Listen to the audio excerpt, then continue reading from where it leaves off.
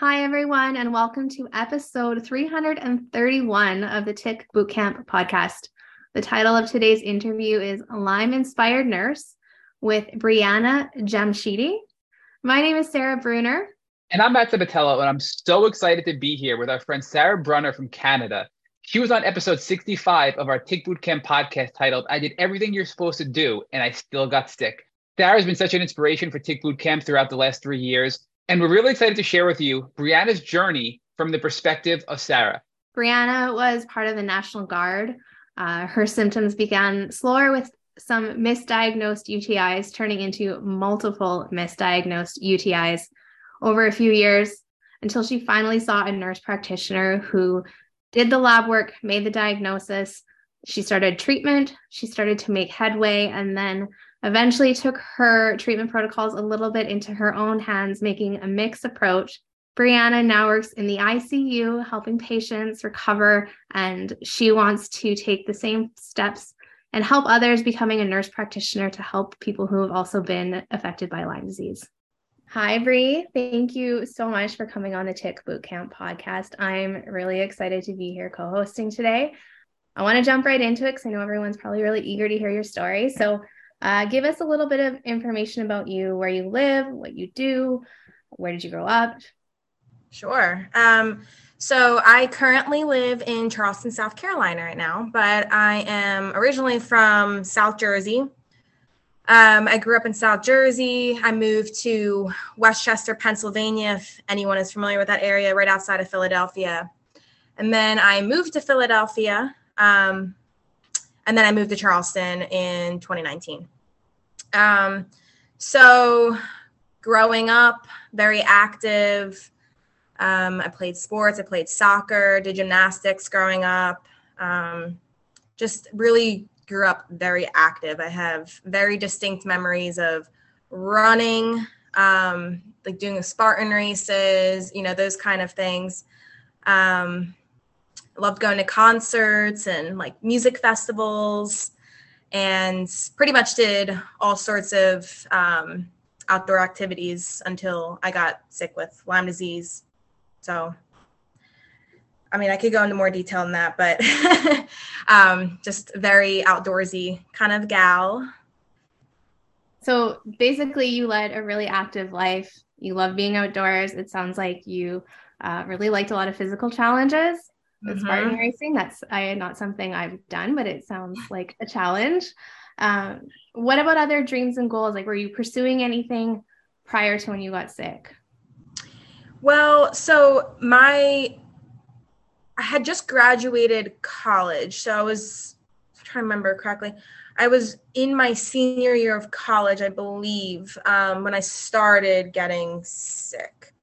And I graduated, my first degree is in business management, and I was doing personal training. I had my own business online as a personal trainer, and I was doing small group fitness at a local gym.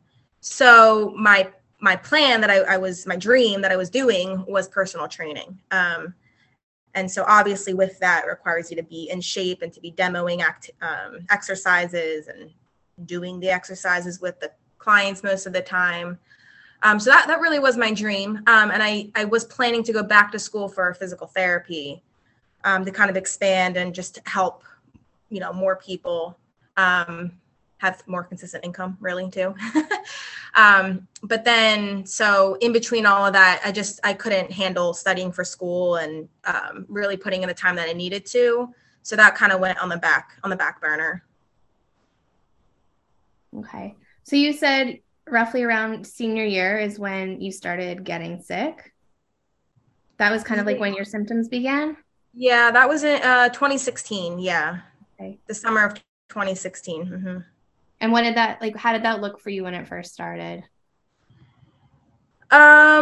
So I was in the National Guard, Army National Guard. I had joined when I was 18, so that was in about 2013. So in June of 2016, we were doing our annual training. It's 2 weeks where you can be really anywhere, but I was in Virginia, and we were doing training in Virginia. We were camping out, and we didn't have access to like showers and bathrooms and that kind of stuff. We were just like sleeping in the woods. So for females, you got to go back to like the barracks to shower, and then come back out into the field every 3 days. And that was really just like for hygiene purposes, especially for the females. So during this time, I mean, I guess I just really wasn't used to not showering. And, not to be TMI here, but I was on my cycle. So every 3 days showering was not really going to cut it. So anyway, I had to use the porta potties. And from just, I don't know, I developed a UTI. It was the first one I've ever had, the only one I've ever had. But that was when my symptoms started. I got a UTI at training. And for 2 or 3 years after that, I had severe UTI-like symptoms. I thought they were UTIs, but turns out it was actually interstitial cystitis. So I don't know what triggered it in June of 2016 to start, but that is when it all started. So do you remember being bitten by a tick or having do you have any memory of that at all? No. So no. And to be honest, I don't think that I got this from a tick. I'm fairly positive I got it from mosquitoes. I get tagged up by mosquitoes. I mean, during the summer, I could have anywhere to 20 to 30 at once. Now I'm a lot more careful to make sure I don't get any, but I wasn't really, concerned with mosquito bites then. So, I'm fairly sure it's from that. And as far as skin rashes, I don't remember any before then, but I do remember not like maybe a year or so afterwards, I developed a really extensive rash on my inner arm. It was just like a thick, itchy rash. And every now and then it'll still reappear. And I have no idea what that's from. It could be from a tick bite or something, from Lyme disease, but I'm not sure. And no one's ever really been concerned about it to do anything about the rash specifically. Hey, Bree, can I jump in? I want to ask you a question about the interstitial cystitis, right? Because that's something that's very common. And frankly, I didn't know what it was until we started Tick Boot Camp. And many, many, many guests on this podcast have said that they suffer from it. So can you give us a little more detail about what that symptom is? Because for me, I had it as well. And it was a very early symptom like you. And we get it. And we don't think tick-borne illnesses. We don't think a mosquito bite. We don't think, some sort of vector-borne illness. So if you could just give us some detail what those symptoms were, so our listeners can be on the lookout for a reinfection or just to share this information with family and friends about an early sign or symptom of Lyme disease. Yeah, absolutely. Yeah, it's weird because if you have interstitial cystitis, it almost seems like you have a UTI, urinary tract infection, because they have very similar symptoms, and the missing part between the two is that there's no active infection. So the symptoms could be a huge range of things, but pain when you're peeing, like a burning pain when you pee, a pressure in your bladder, even if you're not peeing, feeling like this burning sensation in your bladder. It could be pain with sex. You could have pelvic pain. It could even go as far as including constipation. It could be pelvic floor dysfunction. You could have bladder spasms. The symptoms I was experiencing were severe burning when I was peeing, and the burning wouldn't stop when I was done peeing. It was like glass shard, piece of glass in my bladder is literally what it felt like. And anything that touched it, even if there was like a drop of urine, my bladder would be on fire. So, I would end up sitting there trying to strain to just get all of the urine out, which causes its own issues. But I would have like really bad bladder spasming, which, I don't know how to describe it other than just like really intense cramping of your bladder. Frequency with urinating, urgency with urinating. I even had like incontinence, like just because my pelvic floor, which I later learned like years later, my pelvic floor was actually so tight that it would spasm. So that was where the spasming was coming from. And then on top of like incontinence issues, I would have the complete opposite where it would be retention. Like I couldn't fully evacuate. It was like I was just, I don't know. It was just a whole mix of things. And I didn't get that diagnosis until the end of 2017, which would have been about a year and a half, 2 years after the onset of the symptoms. Thank you for explaining it so well. I think that probably helps a lot of people. Sometimes a diagnosis sounds really big, but you explained it in a way that I think a lot of people can actually visualize what those feelings are. And I'm sorry that sounds, it's not something I experienced, but it sounds incredibly painful.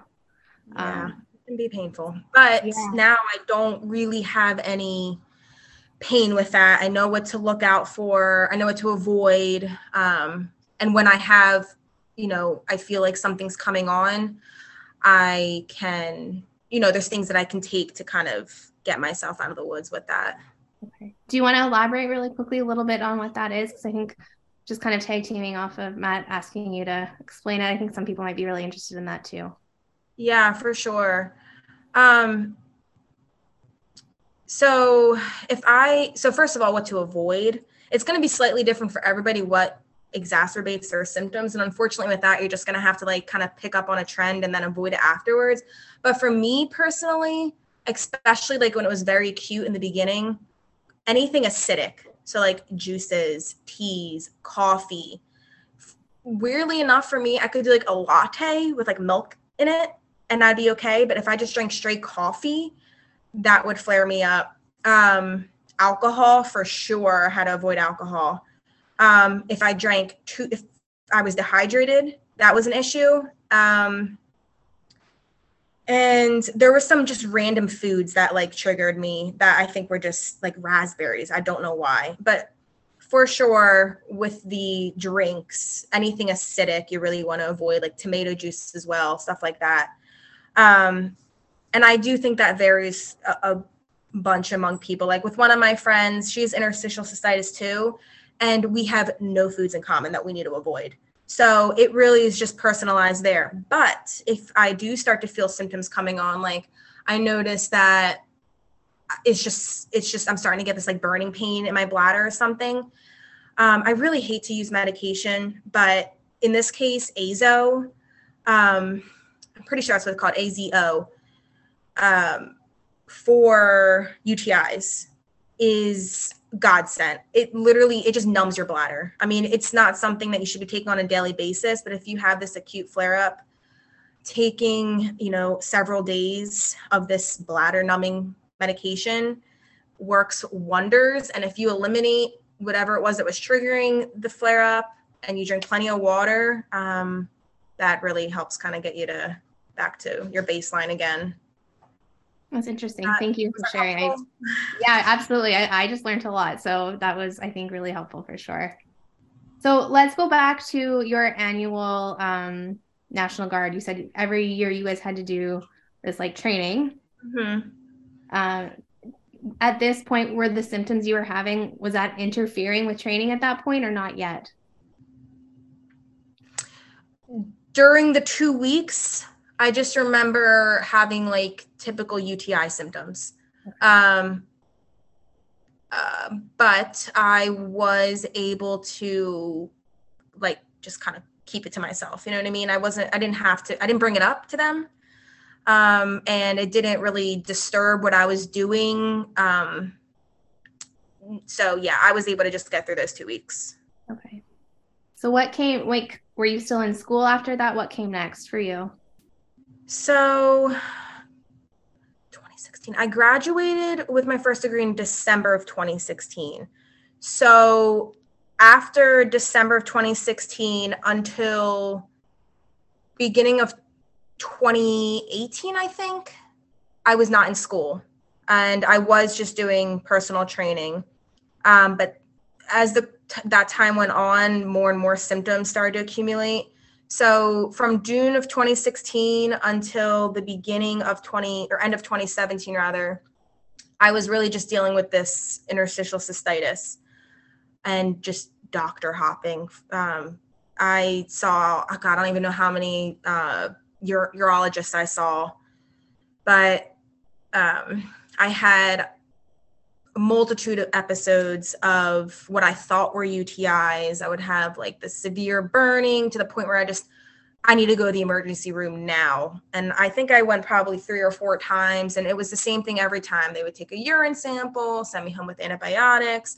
I'd take the antibiotics, I'd feel a little bit better, and a few weeks later, the same thing would happen. But Brie, you never had an infection, right? They never cultured an infection from your urine, which to me is a red flag, right? Oh, absolutely. And I wish that I knew what I know now, but so when I finally found a competent urologist who I don't remember, she must have been in the same like system as where I was getting these urinalysis done, but I had this, appointment with her, and we did a urodynamic test. Basically, they like put a catheter in, they fill up my bladder with water, more or less. They have you try and retain the water for as long as you can, and then you're supposed to urinate. They count how long and it takes, and basically they're trying to figure out if you have issues with incontinence and retention, blah, blah, blah. So while I was at that appointment, they were able to tell me that I never had any UTIs except that first one back in June at my annual training. That was the only time I ever had a UTI, and that all of the episodes afterwards had no active infection. They never grew anything. And, of course I was angry. Like, why was I just being handed out antibiotics like candy? But I mean, there's nothing I could do. So at that appointment, after this urodynamic test, going through previous cultures, that was when I was diagnosed with interstitial cystitis and told I never had any UTIs besides that first one. So during that whole time I really like opened up to the world of functional medicine and starting to do my own research, figure out what exactly is going on. Yeah. All right. So at this point, you've seen a lot of doctors, more specifically to the UTIs that weren't actually UTIs. What other symptoms did you have? What other doctors did you see? Like, I always call it a journey to a diagnosis, because for most people it is. Like, you see a multitude of doctors of different disciplines before you finally get that one person who kind of puts their thumb on it. Yeah, it definitely was a journey for sure. So not too long after I got that diagnosis of IC, interstitial cystitis, I was still working out during this. So, and the bladder pain I was having was like sort of inhibiting my workouts, because if I would exert myself too much, I would get that bladder pain again. But for the most part, I was still looked perfectly normal, functioning normal, working out like normal, right? In March of 2018, I suddenly experienced this extremely horrible pain in my right hip. And not too long after that, started having really severe lower back pain. So Real quick, for context, how long was this from the time you first got your quote unquote UTI? So my initial symptoms had started in June of 2016. At the end of 2017, I was diagnosed with the interstitial cystitis.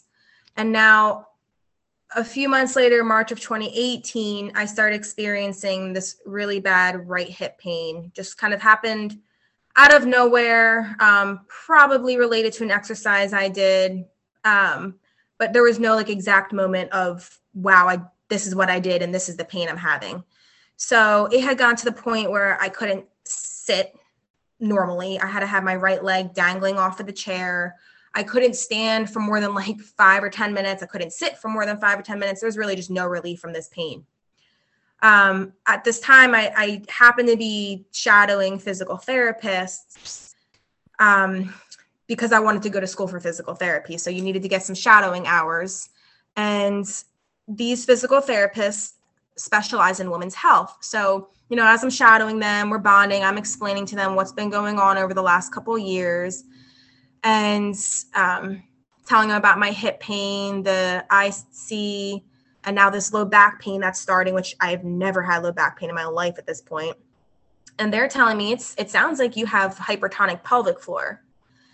And so I had never heard of that before, but basically it's your pelvic floor, which is supporting all of like your reproductive organs, including your bladder. My pelvic floor had just gotten so tight to the point where it was pulling on ligaments. And pelvic floor issues can only be diagnosed internally. So they had to do an internal vaginal exam, but they're physical therapists. So it's very interesting. And there's only, a few here and there that are specialized in pelvic floor physical therapy. But basically, they're inside of me and they're palpating on different ligaments and tendons and muscles. And they could actually press on this one ligament and completely recreate the pain that I was having in my hip.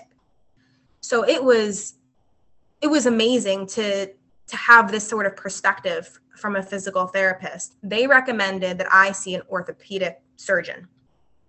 So this is probably in the summertime of 2018 now. And I was working with these physical therapists. Like, not only am I shadowing them, but I am their patient now. And I'm seeing an orthopedic surgeon. And the physical therapists are saying, hey, I think this is an orthopedic issue. Orthopedic surgeons tell me, hey, I think this is a physical therapy issue, like pelvic floor issue. And eventually the orthopedic surgeon signs off and says, I can't help you. Sorry. So now I'm back to the physical therapist. And eventually I get the diagnosis after million scans and doctors that I have a labral tear. So I somehow tore the labrum in my right hip, which I'm told takes an extraordinary amount of force in the hip to have that occur. And like I said, I don't know what would have caused that to happen. All I can think of at this point is that Lyme disease is just attacking the collagen. So, and I opted not to have surgery on my hip. Surgery for a torn labrum in the hip is a 50% success rate. So it wasn't worth it to me. Knowing what I know with physical therapy, personal training, and with the help of the physical therapist, I did my own rehab. And after about 2 years, so later into 2020 is when I started to have, I would say about 90%, 80% recovery of my normal function of my right leg. Hey, Brie, can I ask a question about this? And I may be off base and I apologize. And this is, I'm going to use the man card here for this question, right? But we have so many people on this podcast and many of them tell us offline, some of them share on the podcast that Lyme disease really has an impact on the female health, right? More specific than the male health. And myself as a male, I can't relate to some of these things. You mentioned painful sex, you mentioned a lot of these pelvic floor disorders. And we've had people get full hysterectomies and all kinds of, things removed and surgeries, and then tell us, hey, it didn't even make me feel much better. And I was promised I'd have, no symptoms left. So am I on track? Are some of your symptoms, correlated to these other female health issues that we hear in this podcast? And if so, what are your views on them? Because I obviously know nothing about this kind of stuff. And I'm curious to see what you can share with our listeners about, what your views are on female health when it comes to Lyme disease, and if you think it's worthwhile to have these surgeries that are common with endometriosis, pelvic floor disorder, and things like that many in the Lyme community experience. In my opinion, I don't think it's worth having these surgeries. Surgery itself is very hard on the body. It's not like it's this simple thing with a simple surgery with a simple recovery. If you're sick enough to have a surgery, you probably are going to be sick enough where you have an issue recovering from the surgery. And I don't know, I guess being an ICU nurse and seeing these surgeries that some of my patients go through, I am very reluctant to get any surgery now. And also knowing that is just, by the time you're needing a surgery, the surgery is just going to be fixing a symptom or like a result of the infection. You're not actually fixing the infection. So, for example, with the hysterectomy, say you have like fibrous tumors or something growing like that in the uterus. And so you get this hysterectomy. Well, you didn't treat anything. And I know that those types of situations can be reversible if they're due to an infection and you treat the infection. But just in my opinion, yeah, getting any type of surgery for me really is not an option, just because I know the recovery time could be just as bad, if not worse, than the issue I'm dealing with. But I do take a pretty holistic, view to as much as possible. I try and stay away from conventional medicine. Ironic that I'm working in the hospital, but I try and stay away from that stuff as much as I can, just because the side effects of things are just, even the medicine you have to take to get the surgery causes so many issues that for me personally, it's not worth it. And that was my thought process when I was, being told that, either get the surgery or, I'm not going to have you under my care anymore. So yeah. I'd rather see a physical therapist and a chiropractor and those kind of modalities than surgery. Yeah, it was funny as you were talking about it and you said it's ironic. I'm an ICU nurse, and I kind of laughed with you because it makes sense though. You see the struggles people come into those situations with, and I mean, I'm sure it makes you such an empathetic nurse because of your own struggles too. But yeah, you are definitely experiencing it from both sides of the coin there.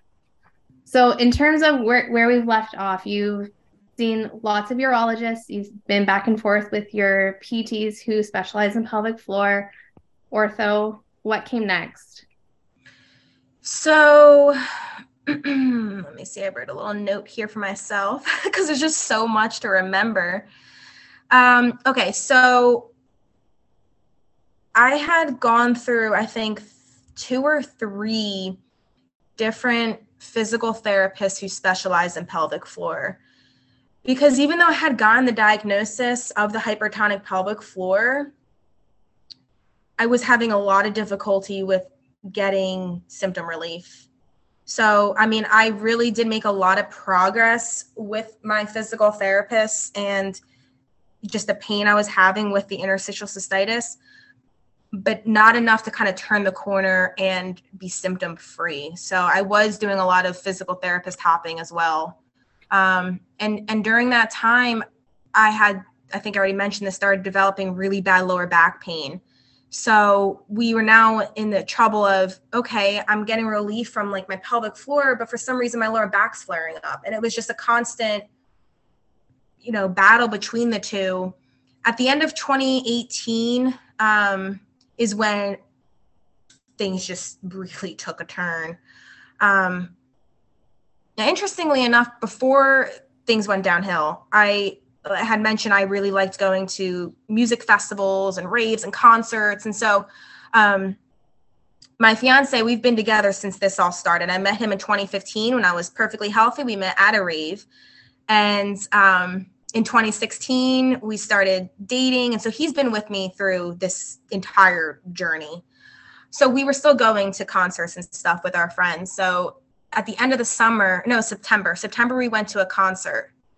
And October of 2018 is when everything just turned terrible. So I woke up one day in October with a lymph node that was literally like just out to here, completely swollen, hurt to turn my head, hurt to touch it, hurt to swallow. It was just horrible. Severe muscle pain and tightness, especially in my neck, which I still deal with, lower back pain. And this is just kind of like progressing through the month of October. Muscle weakness. We had stairs up to our apartment. I couldn't even like walk up the stairs, let alone down the stairs. Terrible hand tremors. I distinctly remember feeling like ants were crawling all over me, especially at night. I could not get that to stop. Extreme fatigue, which I still deal with, you know, and I'm sure you guys understand this, and most people listening probably do, but that fatigue where it's like your full body, just like death. Like you just need to lay down, not talk to anybody, not do anything. A lot of like neuro symptoms, like mixing up words, forgetting words, mispronouncing words, that still happens, unfortunately. Constipation. So I was dealing with that prior to this flare up. Actually in 2015, before I even had my annual training in 2016, where my first symptoms started, in 2015, I had gotten a colonoscopy for constipation. I was just, they were concerned I had like a small bowel obstruction because I was just so constipated. Well, that got way worse in 2018. Started dealing with digestive issues like bloating. I felt like I could eat nothing without bloating, or my interstitial cystitis flaring up, or having like just stomach pains, and or having hives and itchiness. So it was at that time when I decided, okay, maybe I should stop pursuing physical therapy, stop like taking the classes I need to get into the, you know, program, stop shadowing. That's when I stopped doing personal training. Everything just kind of came to like a cease at the end of 2018. And like during this time, as I'm like getting sicker and sicker, this is when I had Facebook still. I was joining Facebook groups, especially ones about interstitial cystitis. That was the only diagnosis I had at the time. And I mean, these Facebook groups were really like God sent to me. I don't think I would have made any progress as far as like figuring out I had Lyme disease if it wasn't for these groups. But they were the ones who were kind of putting the seed in like, hey, usually with interstitial cystitis, there's an infection. And so I had gone to my primary care doctor, and I remember, you know, sitting down with him being like, listen, something is going on and I need to be tested for different bacterial and viral infections. I mean, and thankfully this doctor was very open-minded, didn't know much of anything about Lyme disease, but he was willing to run a whole slew of tests. So we ran a bunch of tests, and Lyme came back as equivocal. So he's like, oh, you don't have Lyme disease. But from these Facebook groups, I knew that equivocal could still mean positive result. So that is now at the end of 2018. Wait, where are you living? Where are you living at this point? What state are you in now? So from 2016 is when I moved to Philadelphia. So I'm still in Philadelphia at this point. So you're in Philly where Lyme is very prevalent, and doctors should know better. I mean, granted, doctors should know better everywhere, I feel like, but it's not like you're in some rural area where it's not as prevalent, right? So hearing this is pretty surprising. You're doing the research, you're in these groups, Lyme is coming to mind in these groups these ICS groups that you're in.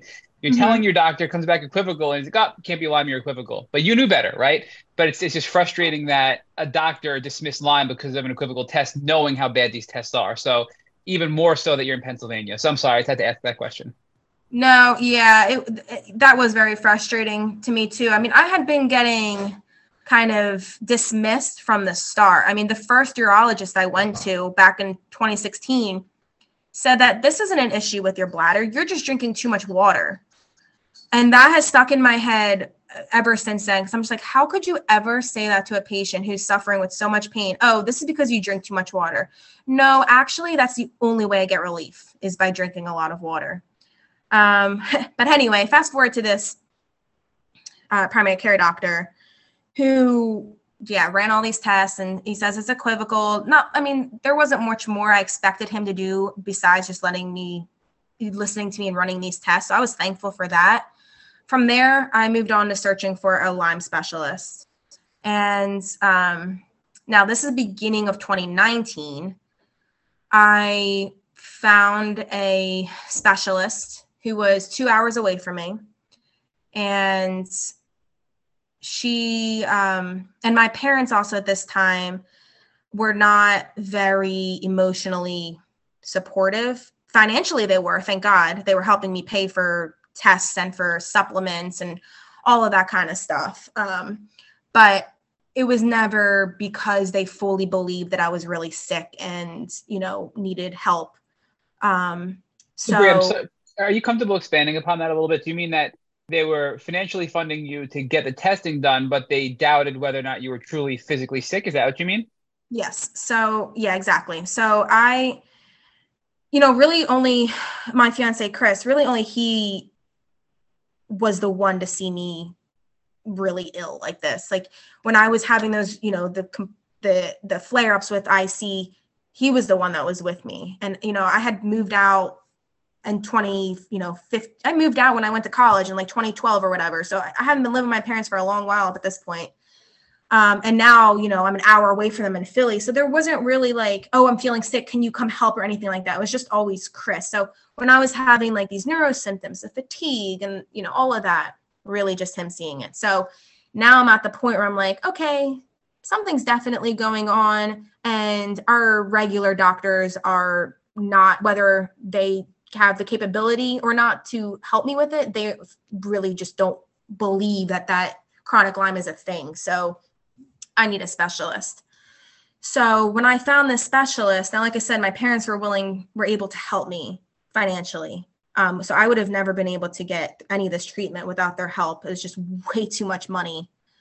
But my dad didn't want me to start any treatment until I had tests that said positive. So, and you guys know that a lot of these specialists will treat based off of your clinical presentation, off of your symptoms. So anyway, we ordered a whole slew of tests again. These ones were through Geneva, I think, or something like that. IGeneX, something. IGeneX, yeah. Yeah, and outsourced lab. And so we tested for Bartonella and Babesia and EBV and Lyme disease and Mycoplasma, Anaplasma, all of those infections. And again, Lyme came back equivocal. Bartonella came back positive, EBV positive, Mycoplasma, I think that's how you say it, positive. Babesia was negative, I think. And so I was like, okay, look, I got these positive tests here. And so then my dad was like, okay, he didn't, I guess he was worried that the doctor was going to like try and scam us or something. I don't know. But we started treatment from there. Are you comfortable sharing the name of your Lyme specialist that you visited? Yeah, for sure. Oh my gosh. She's what inspired me to go into nursing. Rita Rhodes, Christiana, Pennsylvania. And she's a practice in Amish country, Amish land. And it's just her. She has a midwife practice as well. And so she's really like a good focal point for as far as like a health provider for people out there. But she was really great. She was the reason I got through that like really acute phase. Well, I wouldn't say acute because it's probably chronic at this point, but you know what I mean? Where my symptoms were really horrible. She's the one who got me through all of that.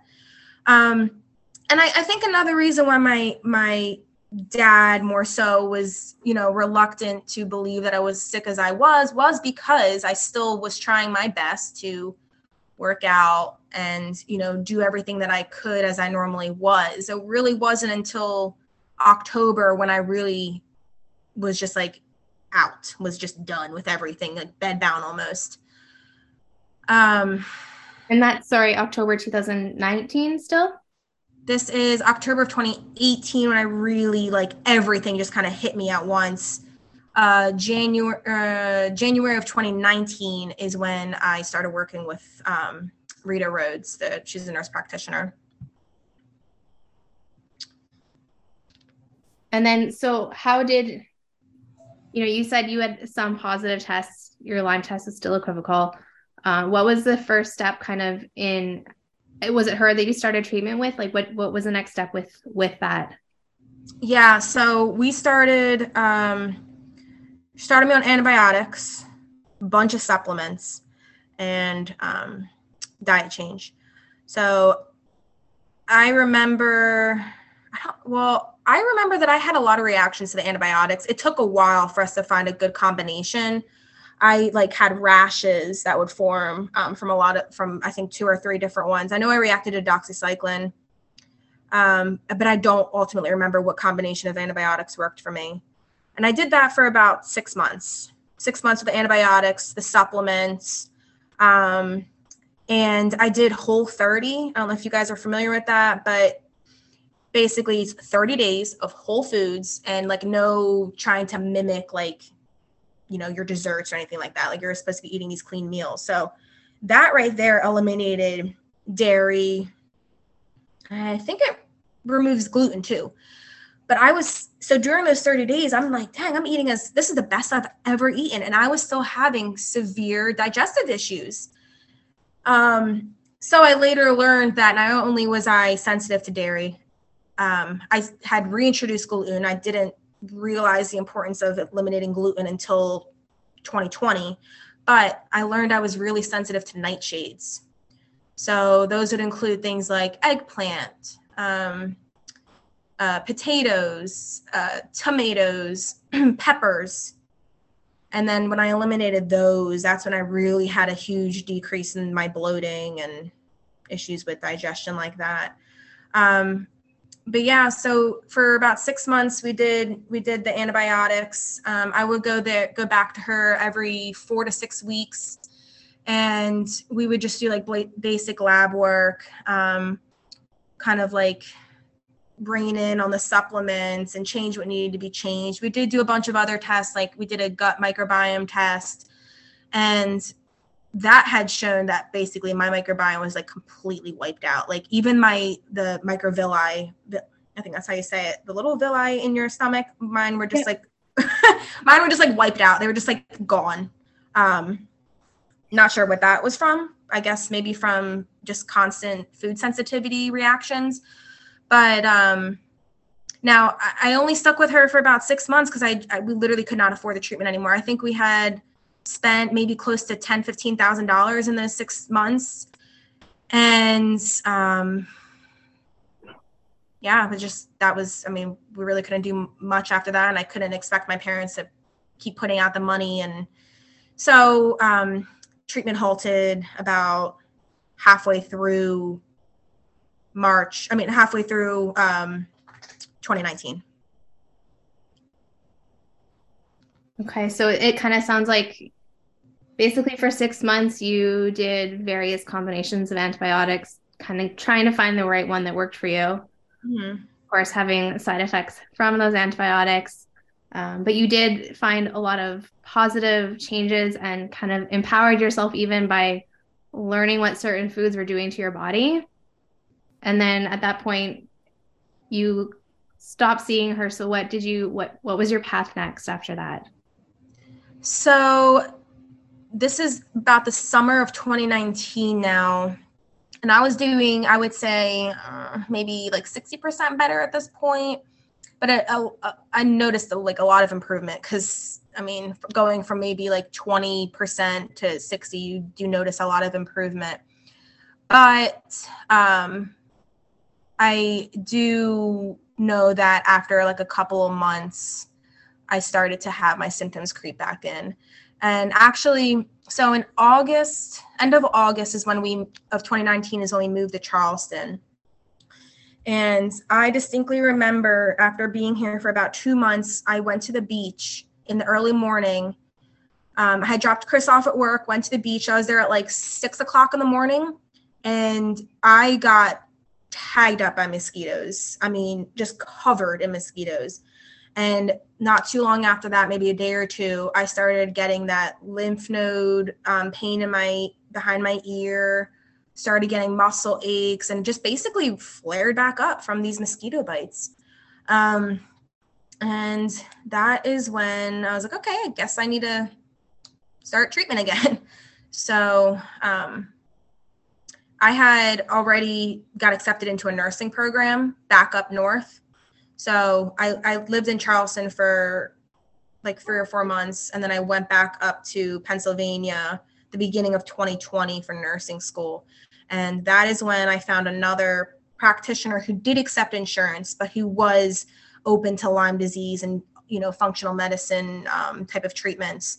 So that's when I started seeing her. And I don't remember the name of that practice. She wasn't as effective in my healing as a previous practitioner, mainly because I was limited on how much money I could spend. And I'm trying to remember. I didn't. My parents were still very reluctant to help me with as much because they had, I guess in their eyes, I had made an improvement. I'm not really sure. And in addition to that, they were helping me pay for school. So we just kind of re-entered into the struggle with finances. And so I was more in like using her to just test my like lab result, get lab results and give supplement suggestions, but I was only buying what I could afford and not doing like a full treatment plan with her. So like I said, this is like through 2020. And this is when I really started to figure out things that like were sustainable for me and that made me feel good, that didn't break the bank. And one of those things that I learned was the sauna. And the sauna has been just miraculous for me. I'm still living in the sauna. But yeah, the heat has been really huge for me. And same with these supplements that I take, probiotics, magnesium, vitamin C, vitamin D, turmeric, and Irish sea moss. So those have been the big ones for me. I've since added in a couple more supplements. I do take for like bowel regularity. I have a gallbladder formula that basically helps your gallbladder create more bile. And I take Senna, which is like a stool softener laxative. I know it's not the best for you, but it's really the only way I can keep myself regular. And I do the Senna like maybe twice a week, but the Irish sea moss and the magnesium and the gallbladder formula, that's by Dr. Berg. Anybody dealing with constipation, gotta highly recommend it. As soon as I started adding that in, I'm regular every day. It's really weird. But yeah, so the supplements and the sauna have been really huge for me. Yeah, it sounds like you kind of lit up a little bit when you talk about them. So I feel like you have some passion about them. That's awesome. That's good. I mean, sauna is something a lot of people are doing more and more of. I know I found it actually exacerbated how I felt. The heat like that, I actually felt worse with it. So I didn't really stick it out too much and continue with it. But I'm so happy that you shared that because it is one of those more accessible tools, right? Yeah, so do you use one of those portable ones that I've seen a lot of people on social media using too? Yeah. So when I was home for nursing school, in 2020, I did buy one of the portable ones because I couldn't find a gym that had a sauna. And also just really like low on time, school studying. And then I had the sauna at home that I would use. But then it just stopped working one day. And then COVID happened and I moved out of the apartment I was in to be close to school. And I moved back in with my parents. My mom, there was a gym she was going to that stayed open that had a sauna. So I was able to use that sauna. And then I moved back to Charleston at the beginning of 2021. And there are gyms around here that have saunas. So I have been able to use like an actual sauna since middle of 2020. But I mean, either way, just the act of sweating is so therapeutic for me, like for my mental health, but also for my body too. Yeah, that makes so much sense. So basically now you're back in school, a pandemic happens. You've taken your treatment back into your own hands a little bit. And then, so is there kind of like any part that I'm missing so far with these questions, like in your journey, like, is there anything you want to touch back on before I kind of? Yeah. I would say probably at this point being like the middle of 2020, like through 2020, I would say I'm like, I don't know, maybe still around like 60 to 70% better. They're like the fatigue, and these are symptoms I'm still dealing with. Like the fatigue is still pretty extreme. I still have like a lot of brain fog and like word switching and that kind of stuff. I still have chronic pain, and the muscle tightness, like those kind of haven't gotten better. I was able to like return to, working out and doing more and more like similar exercises to what I've been doing previously. But unfortunately, last year in August, when I was working out, I don't know, I must have had my head in a weird position. It was an exercise I had done, thousands of times. It's a squat thruster where you squat down, and on your way up, you push your weights overhead like you're doing a shoulder press. I heard pops, and before I knew it, I was in extreme pain. It turns out I herniated 2 discs in my thoracic spine and 1 in my cervical spine. So I'm like, for God's sakes, how did this happen? It's not like I'd never worked out before and suddenly, I'm picking up weights over my head. So I've been recovering from that since August of last year. And when I went to go to my chiropractor here, I decided it was finally time to start, investing in a chiropractor. We did x-rays of my neck, and she had told me that I was in stage 3 disc degenerative disease, if you want to call it a disease. And I just was like astonished. Only thing I can think of that would be causing this is just the bacteria just, attacking my collagen and, ligaments and stuff like that. So, even with all of these changes I have made and the supplements and the sauna and, trying to get a better circadian rhythm going and, working on my bowel regularity and eliminating, now I've been gluten-free for 2 years, or a year rather. I still have these I still have these episodes of severe injuries. So I don't know. It's hard to not get sucked into a negative mindset about never being able to go back to what you were doing before. But Bree, it's funny because Sarah and I were talking about this offline before we started the podcast, that sometimes it's so easy to fall into the trap of thinking about the things we can't do, but not realizing the things we're able to do that we couldn't do before, right? So what I'm hearing as I'm listening to you and Sarah talk here is you had a radical transformation. I mean, you got to the point where you were neurologically impaired, you were physically impaired, you could barely function. And thanks to your doctor in Pennsylvania and, it sounds like a cocktail of antibiotics and supplements, you made huge gains. Then you had some setbacks, you found some other tools to help, and your life today is significantly better than it was when you were at your worst, but you're still working on addressing some lingering symptoms that are left, right? I mean, so just the fact that you are working as a nurse, which is a very physical job, a very stressful job, right? You are engaged, you said. So you've been able to maintain your relationship despite being sick.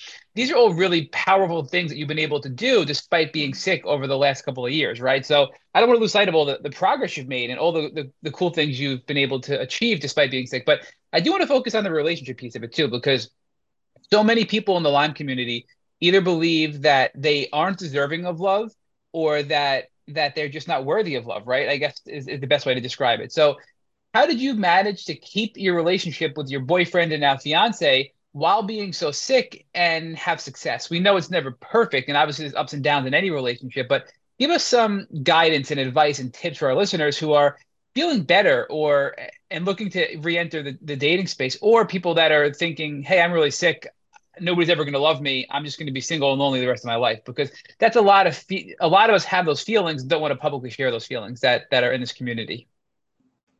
Yeah. I don't know. I've thought a lot about how lucky I am that he has stayed by my side through all of this, especially because there's sort of like been a before and an after. Like before I was sick, we were doing Spartan races together. We're going to raves and dancing and, living how a typical 21 and 22-year-old would, to after, doing, cooking for me and bringing me water and helping me with my supplements and helping me remember if I took my supplements and correcting me when I mix up words. And yeah, I don't know. I remind myself very often how lucky I am that he has stuck with me through all of that. And I the best advice I can give is that, you know, if you have someone who is using your own illness against you, then no matter how loved you want to be, then that it doesn't matter, because you don't deserve to be put down regardless of what the reason is. It's not worth staying with someone just to feel like you are being loved. You deserve somebody who is going to cherish you no matter how healthy or how ill you are. And just reminding yourself that the person you need to focus on is yourself. You can't worry about, even if you want so badly to have a relationship, you can't focus on other people and satisfying other people when you need to be focusing on yourself. It takes a lot of energy away from your healing when you're trying to focus on being good enough for someone else. And really during like this, I think that when you're sick, you should try your best not to worry about finding somebody for yourself. Like I said, in my opinion, it's just very energy draining to try and, you know, form a really good relationship. I know it's important to, but it just takes a lot out of your own healing when you're trying to constantly be a certain person for someone else. I'm also of the belief that relationships will form when they're meant to be, and that you don't need to really seek out a relationship. It will, if it's meant to be, it'll be. And like, even just being on like these Facebook groups and these Lyme disease groups or whatever, you know, groups you're a part of, even just doing those kind of groups are a way to meet people and have interactions. So it doesn't have to be something like going out to the bar to meet somebody. It could be, you know, just forming a relationship and having a support system online.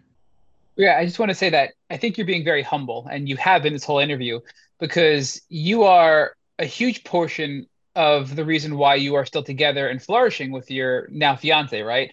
So obviously Mm-hmm. your fiance is an amazing man, right? Clearly.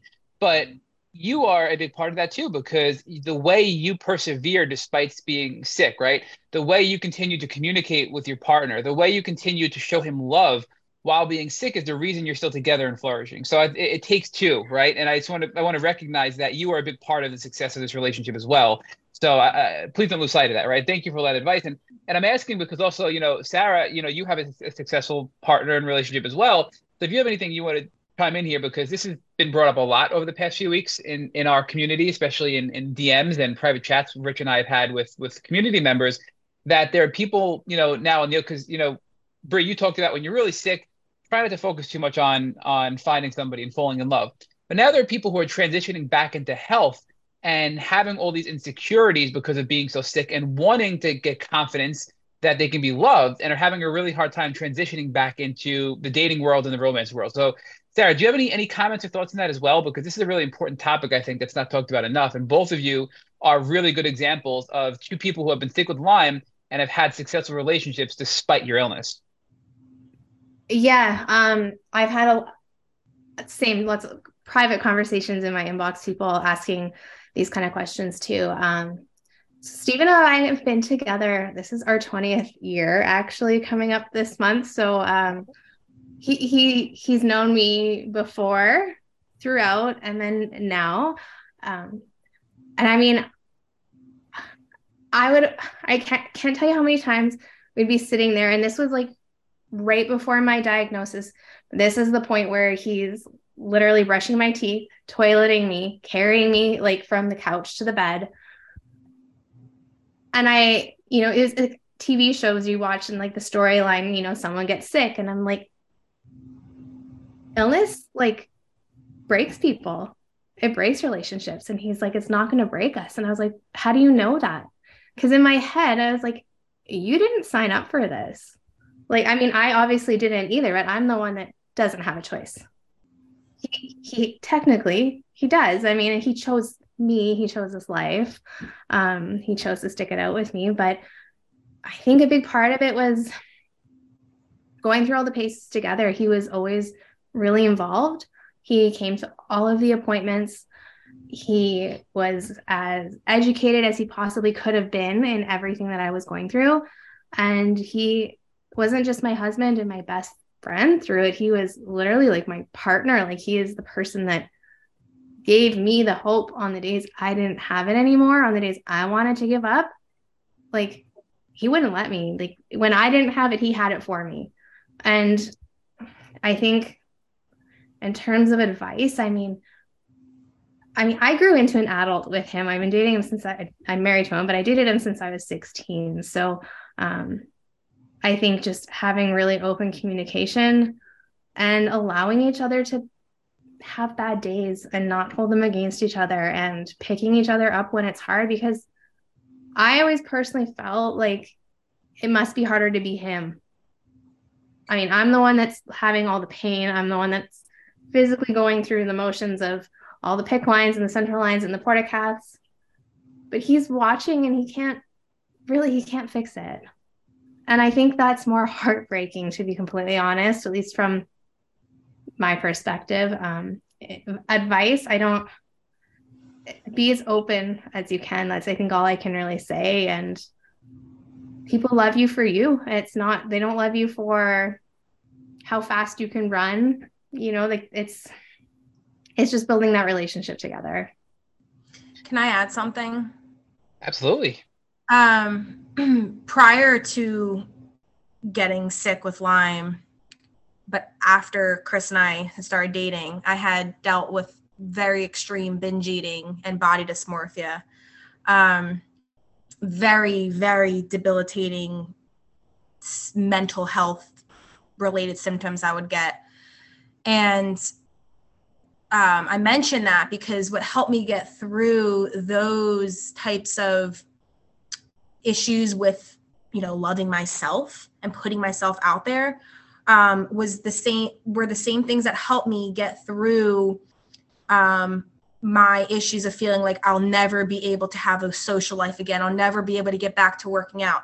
What really helped me was journaling, writing out how I'm feeling, just writing what was on my mind, writing how I was feeling, following journal prompts. Just writing really, really was therapeutic for me. And that helped to heal, oddly enough, a lot of the insecurities I had. I think, I don't know if this happens for everyone, but I know for me, for a while, all I could talk about was Lyme disease, were my symptoms, were how ill I was feeling, how bad I was feeling, how I couldn't do what I used to do. And, if somebody wants advice, I guess advice would be to try and, like you said, Matt, focus on the positives and really try and talk about the positives. And I'm not saying ignore that you're feeling sick and pretend that it doesn't exist and like lie about that, but, trying to find the positives in your life and using that as a way to strike up a conversation can be very helpful, instead of living in this, negativity. I think it's brilliant. And one of the things that I love is, and we've been reminded of this by a few podcast guests now, and now you, Bree, is don't wait until you're in remission or symptom free to find things that bring you joy and live your life, right? Because I found that's something that I struggled with for a while as well. You feel like unless you are your pre-illness state, you can't live your life and you cannot find things that bring you joy. That's simply not true, right? There are plenty of things you can do while having limitations. Have a happy and happy life, be productive, find people to share in that joy with, and be happy, right? So I think it's a really important lesson that so many of us have to focus on. Instead of focusing on saying, hey, I can't go run a marathon right now, but I'm able to go for a walk and I'm able to go out and socialize and I'm able to go to work and I'm able to have a day today with less pain than yesterday. Those are all things that can bring us joy. And I think it's about perspective and how we approach this illness. And if we have grace on ourselves and our bodies, I think that's going to help us heal even quicker from that approach that we have in conjunction with whatever treatment we're using. So I think it's really important, Bree. Thank you for sharing that. And I do want to circle back, Bree, to your, where you were. I think we're kind of back into almost, end of 2021. You're doing better. Have you done anything since, Bree? Is there anything else you've added into your regimen to help Obviously, the sauna is really awesome for you to help with a lot of your symptoms. It sounds like it helps with pain. It helps with just blood flow. It helps with just even your mood and your we'll call it depression, symptoms that can be caused by chronic illness. Anything else you're doing daily in addition to your supplements, sauna, et cetera, that you can share with our listeners to give them some tips and tricks that help you in your daily life? Yeah. There's been a lot. I'm trying to think. So I had mentioned, and I want to mention again, just because it's been so beneficial for me, Irish sea moss. That's something newer I've added in. I kind of lumped it up in with the initial things I was doing, but it's actually something newer I've added. It has, I think, 91 of the 100 and something minerals that exist. So it's very mineral dense. But that has been really soothing for my stomach. That's been really helpful. I have started, sorry, I'm trying to think.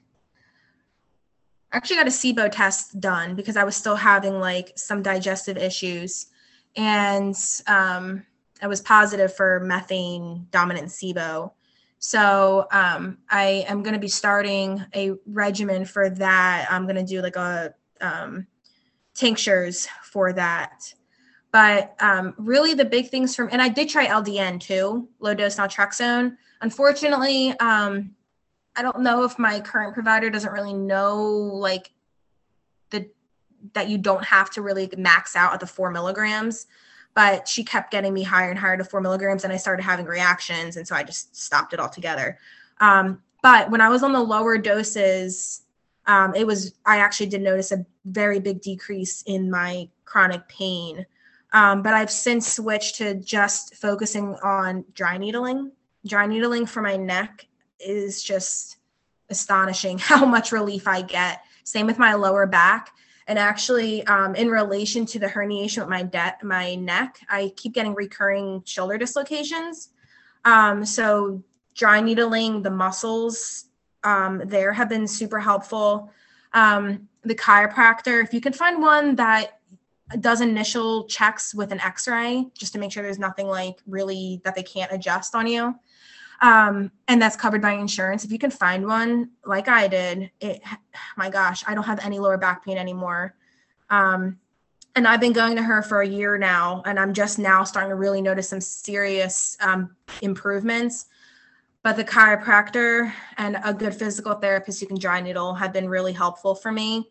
And really just, I guess this year has been about learning my limits. I'm done trying to, if it's not worth it to me anymore to try and be friends with people who only care about drinking and only care about, going out all the time. And if that's the only thing we can bond over, then it's not a good friendship for me. If that's a better way to put it. Really honoring like a proper sleep wake cycle, going to bed at 10 o'clock is like a good time for me, waking up at like 8 o'clock, and just really like honing in on those little things that maybe before I didn't think were a big deal, and I'm starting to realize that they really do overall add up, especially affecting my like brain fog. Going to sleep at a proper time and like not staying up late has been helpful with brain fog and my chronic pain for sure. My final question before Sarah picks up and ends the podcast with you is, looking back, and this is a hard question, if you had to do anything differently, what would that be, right? Because, I mean, I know for me, I can go on and on and on, right? But in your journey, looking back at your entire experience with Lyme disease, if you could do something differently, what would that be? Because so many people that are at an earlier stage of their journey can benefit from your answer to this question based on your now experience that you've had since then, right? So I'm just curious, if there was something, what would that be that you would have done differently? Yeah, I've thought about this a lot, and I think for me, one of the big things would have been trying to get in control of the binge eating and the really like just severe anxiety and depression that I had like a long time ago. I didn't really start trying to do anything like big about it until 2016. But I do think that played a big role in just crashing my immune system. I do wish that I had gotten a better hold on that. And then also caring a little bit more about getting tagged up with mosquito bites. I know that personally for me, like the essential oils and stuff don't do anything to keep mosquitoes away. Like I need the poisonous DEET on me. But I do wish that I had paid more attention to those two things. Yeah.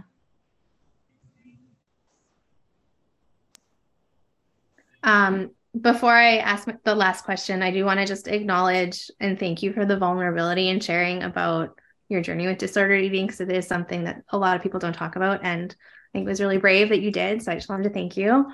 And then, so last question, if someone you know and love comes up to you tomorrow with a tick attached to them, what would you tell them? What would your advice be? Ugh, I actually did have this happen with my mom. She had like 10 little ticks on her chest. Yeah, I like had a mini freak out.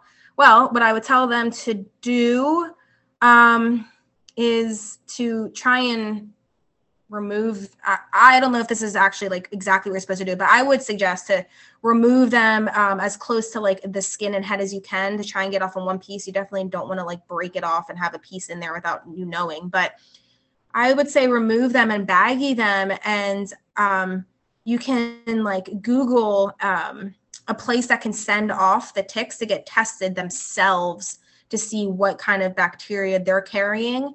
And that is what I wanted my mom to do. And you can also go to your doctor and say, hey, I was just bit by a tick and I want a prophylactic dose of doxycycline. But here's where you really got to be adamant about it being like 6 to 8 weeks, because a lot of the times they'll just do, hey, here's 1 week for you. That really doesn't do anything. But that is what I would suggest. Take it off as close to the skin, send the actual tick itself. Don't kill it or anything. Send it out, get it tested, and then go to your own doctor, maybe get tested and ask for a prophylactic dose. Hopefully they would do that. But sometimes you got to urgent care and Dr. Hop. I do think it's important to get like an initial dose of antibiotics in though, just in case. Just in case. Bria, are you on any social media or any online platforms if people listening to this podcast want to touch base and reach out to you? No, I was, but it's just not conducive to my mental health. So I have no social media at all anymore. And look, we totally get that. We understand completely where you're coming from. So, Bria, I just want to thank you, because to have somebody who's a nurse and somebody who suffered from Lyme disease and became a nurse is a really interesting transformation for you, right? To get all of that specific detail from you and to learn. I mean, I learned so much from you here today, Bri. So thank you so much for coming on, being vulnerable, being so open and honest with our listeners to share from your experience. And Sarah, thank you so much coming on from Canada, all the way from Canada, to co-host this podcast. You were an amazing co-host, Sarah, and I can't thank you both enough for joining the Tick Bootcamp podcast. Absolutely. Thank you so much. Yeah, thanks, guys. Thank you for listening to our Tick Bootcamp interview with our guest, Brianna Jamshidi. To our listeners, we have a few calls to action. First, stay tuned as Brianna advances her medical career to give back to the Lyme community. Second, if you've enjoyed this episode of the Tick Bootcamp podcast, please share it with your friends on social media. Third, Tick Bootcamp has created a Tick Bite blueprint that has been inspired by the information that has been shared with us by past podcast guests. We urge you to visit their website at tickbootcamp.com/bite to view the blueprint. And fourth, don't forget to subscribe to this podcast on Apple Podcasts, Google Podcasts, or Spotify to get your automatic episode updates of the newest Tick Bootcamp podcasts. Please take a minute to leave an honest review on your podcast platform of choice. And finally, if you'd like to search our podcast library of almost 350 episodes, subscribe to our email list, or share feedback, please visit the Tick Bootcamp website at tickbootcamp.com. And thank you for listening.